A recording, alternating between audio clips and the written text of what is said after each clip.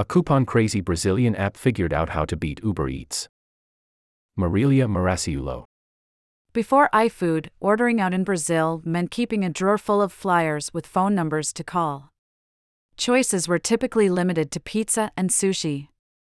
When iFood launched in 2011, it changed the landscape by consolidating all these flyers into a single digital app while simultaneously offering a diverse range of cuisines. Ordering on iFood isn't really different from other delivery apps. The main page has categories of food, individual dishes, and restaurants. You can also filter by price, rating, delivery time, and so on.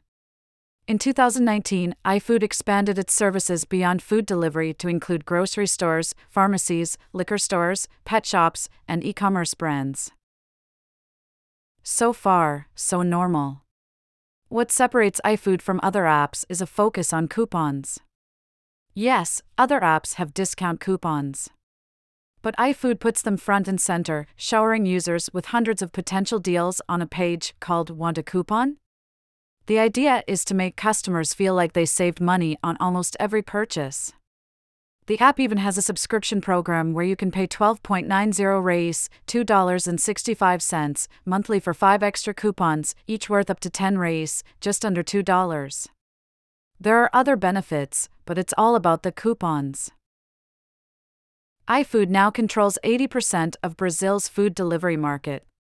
Given that Uber Eats left Brazil in 2022 and Didi Food does not operate in the country, iFood's only real competitor is Colombian super app Rappi. The Brazilian giant is close to being a virtual monopoly.